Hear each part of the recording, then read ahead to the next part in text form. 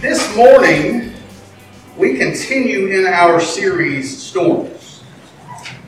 And as I prepared for this series, I have thought back to the many storms, both literal and spiritual, that I've been through in my life. And I kept coming back this week to one storm in particular that Carrie and I experienced in New Mexico quite a few years back. This probably would have been in 2008, 2007, somewhere in there. We had taken a vacation, and it was just outside of Clayton, New Mexico. You ever been to Clayton? It's known for some very dramatic weather shifts. I mean, it's just one minute it'll be perfect, and the next minute it's something else. And we had just literally been outside. Taking pictures, we stopped outside of Clayton at the Welcome to New Mexico sign, and we'd taken our pictures. We didn't have any kids, so we had an actual camera too. We didn't have cell phones at that point, so it was an actual camera, and we were taking pictures with it, and we got back in, and of course when you go through Clayton, there's not a whole lot there if you go down the main street, so we couldn't find anything to eat. But we decided we were going to head on out. We were going to try to make it to Colorado that night, and as we began to drive out of Clayton, suddenly the sky became very dark. Just darker than I had probably ever seen. It was all at once because you could stand there in the middle of that flat spot, and this side was complete sun and this side was complete darkness. And then the heavens opened up. But it wasn't rain. The sound in that moment, we drove a little Nissan Altima back then. The sound in that moment seemed as if the car was going to crumble. I really didn't know we were ever going to move from that spot again. I thought, we're done. Jesus is mad. We should have stopped in Clayton. That's, we were done. It was, I guess they call it hail, but it was as if someone had gone to every Sonic in America and got their ice, Sonic ice, the good little Sonic ice. It was just dumping bucketfuls on top of us. And it was just the loudest thing in the world. When we finished, I have a picture somewhere on an old cell phone because I tried to save it on a flip phone. That didn't work. But we got out, and there was Sonic ice next to our car, buried up to the bottom of the fender. It had just, for 20 minutes, it had just done nothing but drop on us.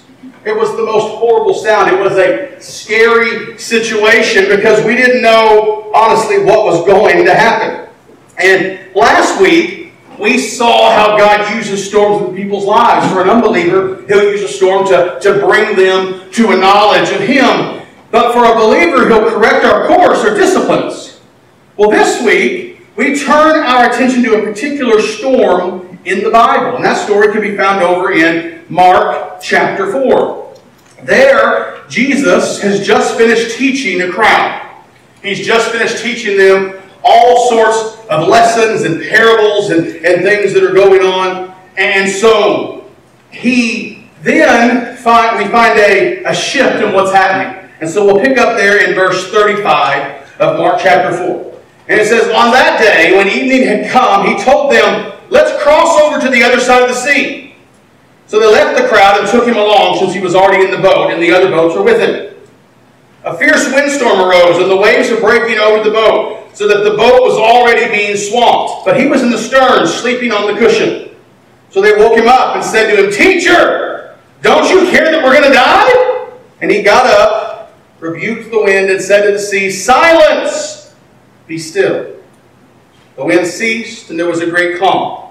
Then He said to them, Why are you fearful? Do you still have no faith? And they were terrified and asked one another, Who then is this?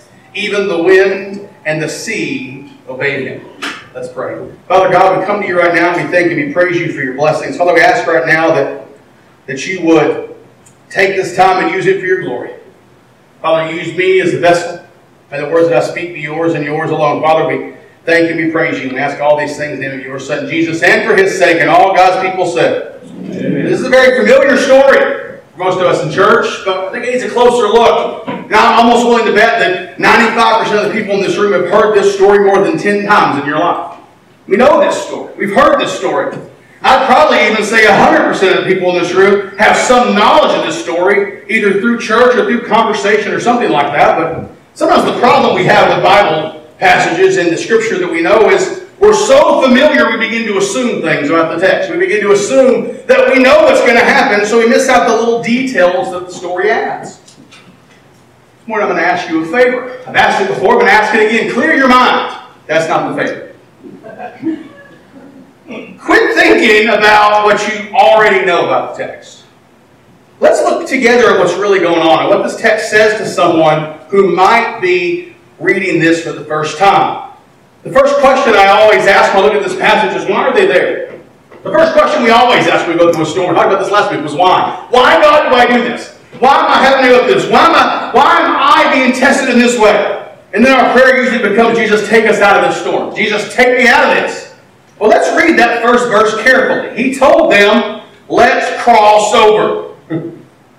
They were in the storm because Jesus put them there. Sometimes we find ourselves in storms because God puts us there. Now, that's not a very comfortable thing to think about. We don't like thinking that God may have put us in the middle of that storm. He may have said, you're going to go through this. I mean, evidently, Jesus had something planned for this storm and these people. Jesus knew something was going to happen. So many times, we pray for God to take us out of the storm while never entertaining the possibility that God may have put us there. God, please take me out of this. I can't handle it anymore. God doesn't have to cause a storm to put us in a storm. He doesn't have to cause it. He caused the one in Jonah. We were told that last week. He made a great wind come, and there it was. But we do know that Jesus said go. Jesus said go this way, and he knew something was going to come, and he put them there. There was some reason for it. Maybe we should begin asking God, what is your purpose in this storm for me, rather than save me from this storm? You know, so often we just say, God, I don't want to do this anymore. God, save me from this storm. Save me from all of these things. Save me from everything that's happening. Save me from this. But maybe God has something he wants us to learn. We have to learn to trust what God is doing. If we begin to realize the power of God to transform our lives even in the scariest of situations, we grasp the true nature of our relationship with Him. It's so easy to go through a hard time and be mad at God because I'm going through a hard time. God, I've been so faithful. I remember a time back in my life when everything I could do. I got saved at 15, turned to the ministry at 16. I began doing everything that I could do to help God. I was at church every time the doors were open. I was at the youth minister's house. Even when they weren't open, I was always doing something. I was preaching at school. I preached my first sermon to a senior adult Wednesday night class when I was 16 years old. And the ex-pastor's wife, who he had passed away on my birthday the year that I got there, but I never got to know him, but I knew her. And she came up to me afterwards and she said, "You remind me a lot of Roland's first sermon." But he didn't go for 45 minutes. So that's where I was. I spent so much time and so much energy doing everything I could do for God. And then I hit 19 years old and my world fell apart. My parents were getting a divorce. All of these things began to pile on each other, and I was mad at God, and I said, God, I am done. I'm done. I can't believe you would do this to me. I'm finished. In that moment, I hadn't come to the point that I needed to in this. I didn't realize that God could transform my life through the storm. He could use the storm for His purposes to do what He wanted to do. I was not yet trusting Him. Last summer, we had an incident with Micah where we had been swimming in a pool and we got out, ready to go. And I packed up all the bags as dads do. I was carrying all these bags and everything, and I'd already walked to the gate and I was going out, and Carrie was getting something together. And suddenly behind us we heard a splash. Micah, without her puddle jumper on, had just walked back into the pool by herself. And was not treading water. And so Mama jumped in because Daddy's already outside the gate. It took us many hours with Micah in the pool this summer to get her back to the point where she would trust me, to know that I'm not going to let you drown. I'm not going to let you be hurt. Just trust me in this, and I will teach you how to come through this. God with us is the same way. Sometimes He puts us in storms, and He wants us to trust Him because He wants us to see something. Maybe we live defeated lives because we would rather be saved from storms than be saved through storms. And there's a difference. If you never go through any storm, there's something missing from your life. And I said it before, I had a friend who, he was a wonderful, wonderful Christian, and he was a great preacher and all these things, but there was something missing from his ministry. There was something missing. There was a depth that he didn't seem to understand. Well, I began to realize what that depth was. He had never experienced tragedy. All the grandparents in the family on both sides were still alive. The great-grandparents were still alive. There had never been any loss. And then suddenly I watched as on both sides of the family, people began to pass. They began to go on to glory. And you could watch as the ministry deepened. As that part that was missing became apparent in his preaching because he was now a different person. There is a difference between being saved from storms and through storms. There's no growth without obstacles. Anybody ever been into weightlifting? Probably Jolene. She's probably a bodybuilder. You know, with weights, unless you have some obstacle, unless there is something you're pushing against, you're not going to get anywhere. There's not going to be any growth. Nothing is going to happen. You know, astronauts, when they come back to Earth, they don't get to just re-enter society because they've been up there for a while and their muscles have atrophied. And whenever your muscles have atrophied, you're like learning to walk again because there has been no obstacle in their lives. God can use storms to do wondrous things in our lives, but we have to let Him. We have to quit praying and saying, God, take me out of this, and saying, God, what is your purpose in this? Because just like the disciples, we may find out that we are in a storm because God wants us there. That's not the only lesson. There's a lesson here of faith and trust. The storm comes in. The boat is getting swamped. There are 13 men at least in this little fishing boat. It's already at capacity, and so a little panic may make sense. I mean, if you put 13 guys in a small fishing boat and they take off across the sea and a storm comes up, you may want to panic, except they believed, or they said they believed, that Jesus was the Messiah sent to do the work of the Father. And even in their estimation of what the Messiah was, He wasn't done yet. He was asleep. He was asleep on the cushion. They had the Messiah there. There's no way the Father is going to allow the Messiah to be destroyed before the work's done. The logical thing tells us this. But in those moments, in those storms, sometimes that's hard, right? In those storms. Because nothing is rational in a storm. You ever been through a tornado? It's funny. In Rankin, they would sound the tornado sirens, and people would go, and they would panic, and I'm going, this is the middle of the desert. We live in the valley. There's more about a tornado here. They're like, what? I'm like, we just came from Tornado Alley. I know what tornadoes look like, and this isn't it. But in a tornado, in a true tornado, you don't have a lot of rational thought. The one that Harry and I have ever been through was in North Texas there. And I remember the church had a safe room, but it was a Baptist church.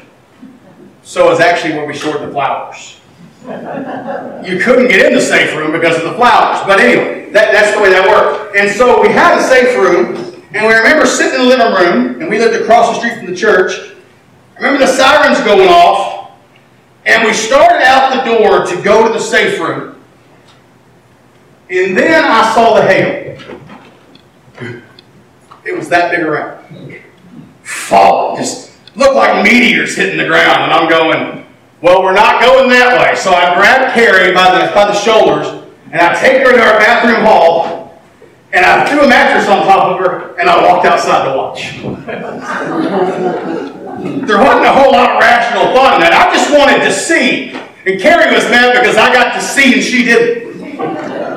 But in the middle of a storm, we don't think rationally. The disciples weren't going, well, he's the Messiah, God's not finished, we're probably saved. They thought, there's water in the boat.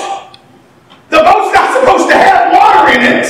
We're going to drown if something doesn't happen. We're all bailing water out. Jesus, we need you to get up and bail the water. What did they think he was going to do? I mean, you get to this whole thing and they're wondering who he is. What did they expect him to do? Jesus, we're going to die and you don't even care. Let me sleep until then. 2 days after that tornado up there in Chillicothe, there was another siren that went off in the middle of the night. The next day somebody said to me, where'd you go last night when the siren went off? I said, the siren went off? I was asleep. I didn't get back up. Jesus was laying there. But then, why was Jesus there? Verse 36 says, since he was already in the boat. Literally, the Greek here says, since he already existed in the boat. He didn't return to shore. He didn't have to be picked up. He had really been teaching from the boat, but I still find it odd that it says basically he was only with them because he was in the boat already.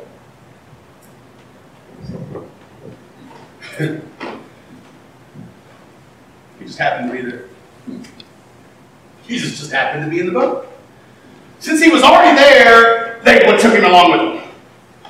Because other times he would say, what? Y'all go on ahead, and I'll meet you later. But this time, since he was already in the boat, since he just happened to be there, it's almost as if it was a fluke. Well, just because.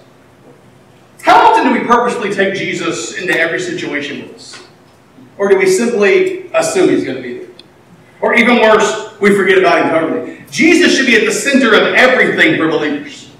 There shouldn't be a time where we go, boy, I hope Jesus is with me on this. I hope he's there, because if he's not, it's going to be tough. We should know that Jesus is at the center of our lives. We should know that we've already made this decision, and he is there. And we shouldn't be going somewhere he doesn't want us to go anyway. If we're having to hope that Jesus is going to be there, something's wrong. I fear we're many times like the disciples, because the disciples, they panic. Where's Jesus? He's asleep. It's not a cushion. The Greek form says here that he was sleeping in such a way that he was hard to wake up. He was at peace. He was hard to wake up. I have a daughter who is hard to wake up. She will fall asleep and we will be like, I guess time to get up. And she'll grunt to turn over. I mean, I dread the teenage years because that's, 5, she's already that way. I can't imagine them. But Jesus, he's asleep. And so they woke him up.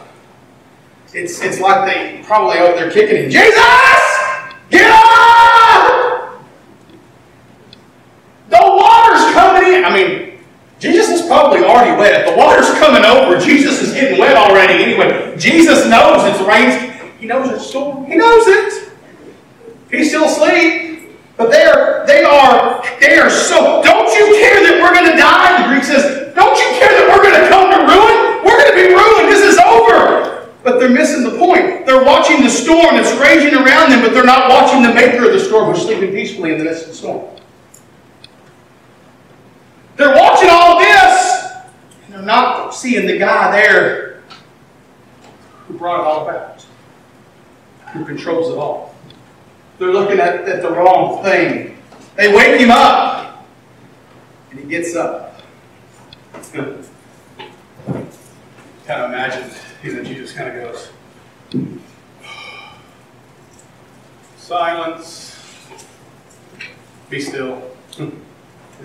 Half asleep. He was hard to wake up. He was half asleep. Maybe just, I don't think he was really yelling at it.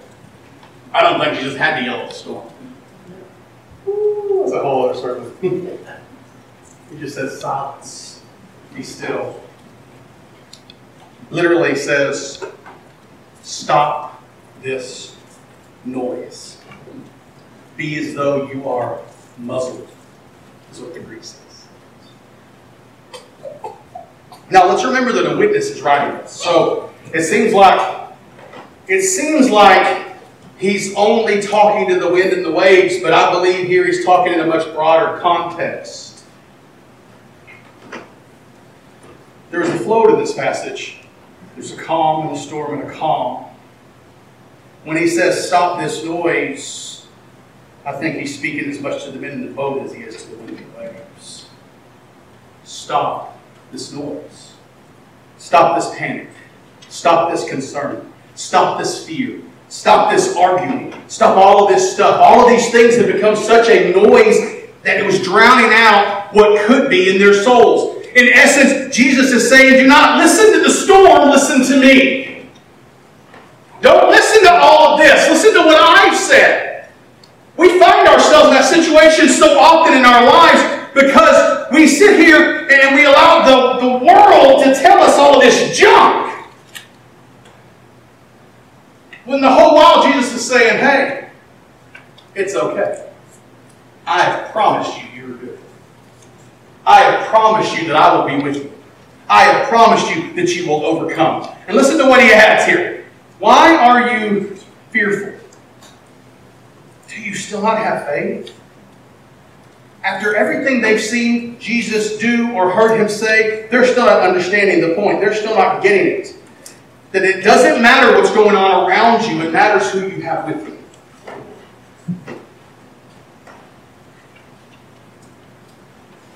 This world will tear you apart. This world will make you wonder why you even get up in the morning. It doesn't matter what your storm looks like. Jesus was in the same storm. He was in the same storm. This wasn't a different storm. This wasn't Jesus doing a sermon saying, I remember this one time. That's not what he was doing. Jesus was in the same storm. The same storm that the disciples were losing their mind at. And it wasn't just the guys in one boat. It was all the boats. All the other boats that were there were all panicked, trying to throw water out, didn't know what to do. They're all panicked. Jesus is in the same storm. But he knows whose he is. And he knew whose he was. And he knows where he was going and what needed to happen. They were at a point where they should have gotten it. They should know, but they didn't. They even asked that question, who is this guy? Who is this man? That even the wind and the wave obeyed.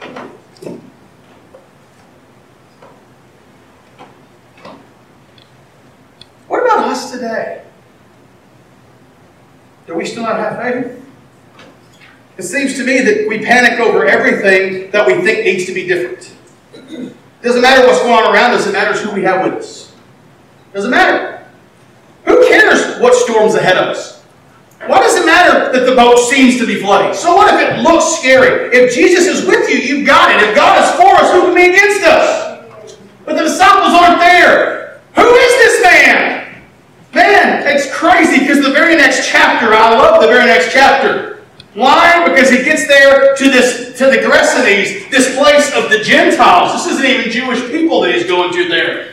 And the disciples who have been with him, who have learned from him, who have seen all this stuff happen, and who ask the question, who is this man? The first thing that happens is the demon-possessed man shows up and says, what have we to do with you, Jesus, Son of God? The demon knew who he was.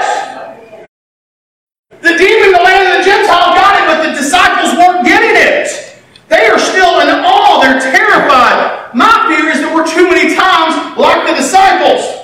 We're too many times going, we have a head knowledge of who Jesus is, but it hasn't quite penetrated our heart yet. Hasn't quite made it to the roots of faith. We don't yet totally trust his power to save us. We still go, well, I know he promised the best for me, but I still kind of wonder sometimes when I'm going through this stuff. We find ourselves shaking. We find ourselves doing all the things we can in our power to weather a storm. Instead of saying, Jesus, I'm going to rest in you. I told you about the book I'm reading last week. It's How to Read the Bible Like a King's Kid. The guy's name is Harold Hill. And he tells a story of him he's in Germany. And on one day a week in Germany, they have an extended coffee break. So at like 5 o'clock in the afternoon, they go home. And everybody goes home. Across the nation. This is back in the 80s. May not do it. And he said, okay, they're staying in an old castle, a hotel that's an old castle, and the people come by and they give them two keys, one for their room and one for the outside door. And so he takes the key to his room, he goes up to get ready, and the guy who's there, his translator, the guy who's with him, he goes outside to get some more of their stuff, and then he comes back in, and he closes the door behind him, not realizing that this was the start of their problem. And Harold's point is, he's always praising God no matter what. He broods on the good things. He doesn't let the negativity get him. And then he realizes that he is stuck inside a castle for 18 hours by himself. And there's no getting out because the guy left the key in the car. They can't open the outside door. He said, okay, I'll just call somebody to let us out. And he picks up the phone and then he really begins to panic because there's no dial tone. Because even the phone company shut down. And the storm begins to come at him. All the while his friend is saying, we're going to praise our way through this, Harold. We're going to praise our way through this. They checked all the doors and the windows. The guy goes upstairs to look. And he finds one window that's partially open. And he happens, while he's praising, to yell out. He hears a noise. And the guy who's supposed to pick him up, he's there. And he says, I left the key in the car. I don't know where. And the guy goes over there and kneels down to pray to God to show me where to look for this key. And as he says amen, he looks down and the key's on the ground in front of him. And he lets him out. His friend never took his eyes off of Jesus. His friend never let the circumstances that he was in change what he believed. But Harold, in that moment, he was done. He's like, I didn't know how to praise. I didn't know what to do. Because I was already hungry and we couldn't even get any food. We find ourselves stuck in these situations because we allow God to not be the center. We say, okay, it's no big deal. I hope God will save me from this storm. But what's God wanting to teach you from this storm